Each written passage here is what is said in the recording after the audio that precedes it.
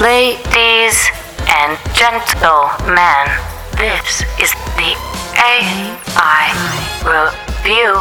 Welcome. Hello, everybody. Welcome back to the AI Review. It's a new season. It's season 2. It's seasonal. It's very exciting. On today's episode, we're going to do a deep dive into successful AI. And then what do you do once your AI is successful? Does it become the Terminator? Should you be scared? Do you need a really fast exit plan? Possibly. We're going to explore a model that we built at IV.ai that got users from 16 minutes on average to figure out a resolution down to 2 minutes. So like 8x time savings for the customer. And that's cool, great. But then what do you do? Where do you go from there? We're going to talk about that, and we're also going to talk about Twitter and the way Twitter has taken their success and made it more successful, and how they're managing thumbnails.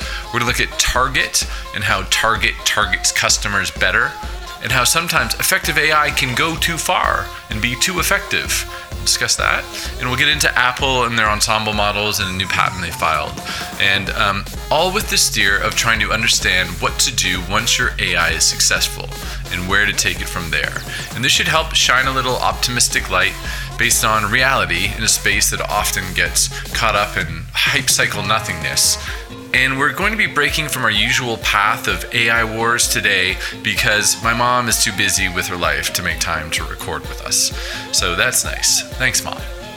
And without further ado, let's get into the show. This is the AI Review.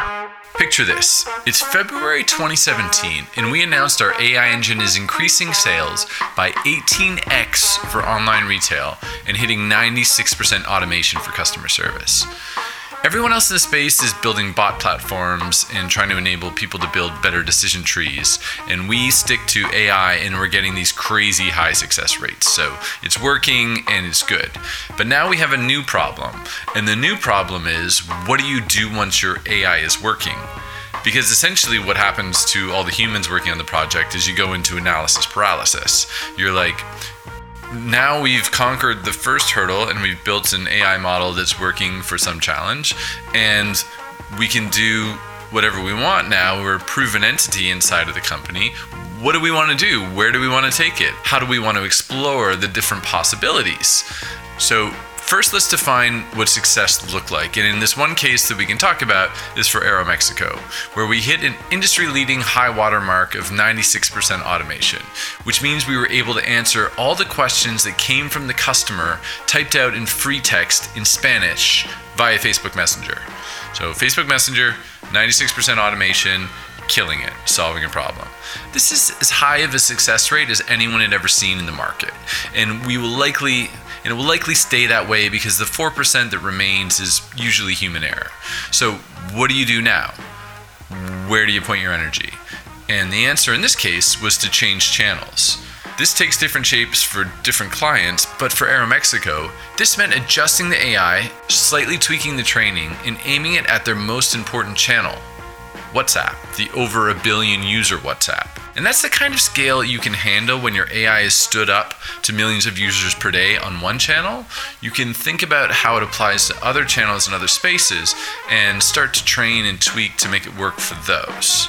WhatsApp has now just sort of started enabling conversational chat, and it was perfectly primed for our language models and for Aeromexico's next phase of their AI strategy.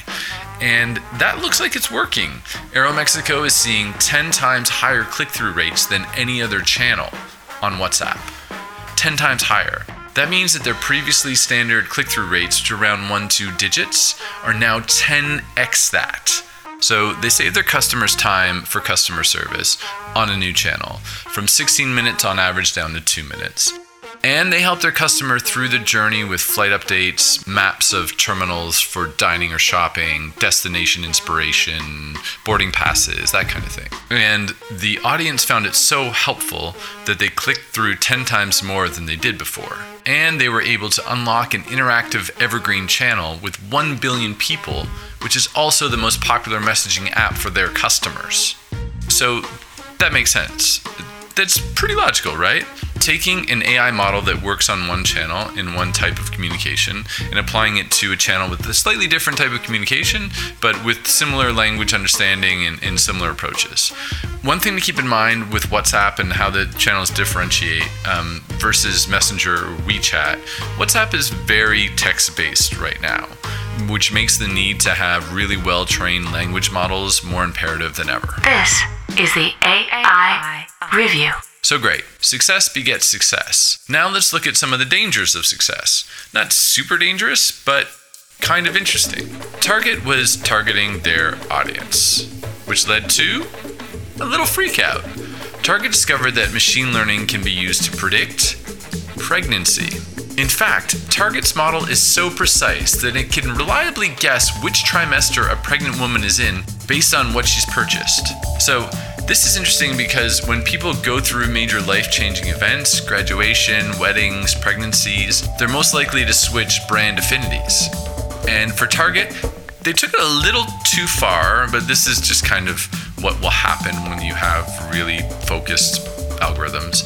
A father discovered through Target's persistent promotions to him, based on the fact that they shared a card, that his 16-year-old daughter was pregnant. So Target actually ended up dialing back the initiative a little bit to mix in less specific ads. I think it's funny that you can have an algorithm in the room that is now playing a part in the drama that happens in the family life. Most companies' promotions are cyclical and seasonal. Snow boots midsummer, sandals late March. But each consumer goes through a season in his or her own life, as you all know, being people and all.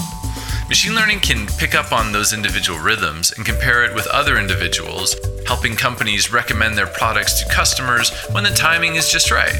We've seen this type of business logic pay off in a big way when you pull signals from the live environment and attach those disparate sources together to inform your messaging strategy. And speaking of messaging, what if that's all you do? Like Twitter. For Twitter, it's about three things: accuracy, speed, cost. Let's check out how Twitter's mega smart AI team is evolving their super successful machine learning and taking success and pointing it in a whole new direction. This is the AI Review. Twitter has obviously been using machine learning for a long time. They have a recommender engine, they profile their users based on language, they consistently test every push, every feed, every Kardashian action. So what are they doing now? They're being super smart with images. When we post photos on Twitter, we want people to see them. But if the thumbnail is 90% elbow, nobody's going to click on it. So social media companies run image recognition on photos to see which segments of the photos make the most enticing previews. It looks like Twitter is solving this problem using neural nets to crop user photos into compelling preview images using low-res images. The result is faster parsing of images and fewer thumbnails of elbows. It's a lovely elbow you have there. Obviously, more efficient training is great when you're Twitter, but how can we use this learning to benefit in enterprise or startup? The perfect thumbnail is often crucial for pushing a user to click or buy. For companies that sell thousands of SKUs, the time spent picking the perfect crop can add up. If you don't have an army of croppers at your disposal, machine learning algorithms can help sort through thousands of images, pick the best parts, and put them in front of customers. You can use your algorithms to test, tweak, and learn. You can do this in your very own environment and then think about how that learning can be applied to other platforms. But if you can't make sense of the traffic on your O&O property because you have some horrible legacy framework that you're working inside of, try testing by a conversational interface. You can better profile your audience there and test content against different cohorts. This is the AI Review. Apple, the fruit, delicious. Apple, the company, also delicious. Apple are running with a good old-fashioned ensemble model to ramp up their experiences across product lines. If you own more than one Apple product, you know how well the devices play together. It's one of the first wow experiences you have when you buy Apple products. And now they're doubling down on their seamless connects, adding some machine learning, and filing a patent to keep out all the creepers. Apple recently filed a patent that, in non-technical terms, implies that the tech giant is prioritizing cross-device personalization, which I'm assuming means that they learn a user's behavior on one device to preempt their needs on another. For example, you can imagine a user's Apple Watch may prompt them to tweak a playlist to match their heartbeat goal in a complementary app. They sync apps, and then their music preference when they're running could inspire their recommender engine in Apple Music when they're racing to a meeting. It wouldn't be hard for them to match strong signals from one device to another, but imagine they could well map your behavior using machine learning. Talk about sticky, and personal, and creepy? Hard to say. Apple's interconnectivity is unrivaled, but machine learning can be applied in a similar way by any company that works with smart devices, or if you have vertical integration across an enterprise. Connecting multiple models with the same sets of training data can significantly improve the insights in the moving chaos of a live environment or a consumer journey in real time.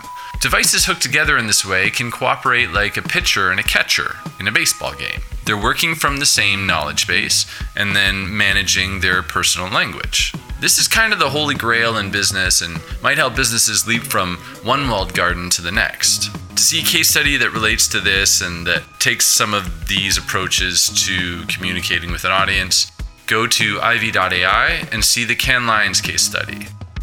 Anyone that was there and played with the app last year may have noticed how seamless the experience was, as users were able to navigate the Mediterranean while they were attending a conference. In that case, we attached our NLP to Foursquare, to Google Maps, and a plethora of other local knowledge bases that helped users navigate the tourist destination. The end result is a conversational experience where the user just says what they want and they find it, and they can find it in the real world, and they get a map to show up there, and they don't have to think, and there's timing, and it's lovely.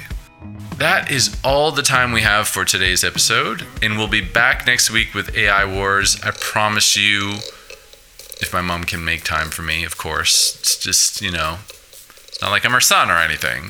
In the meantime, feel free to subscribe, share, whatever takes your fancy. AI Review.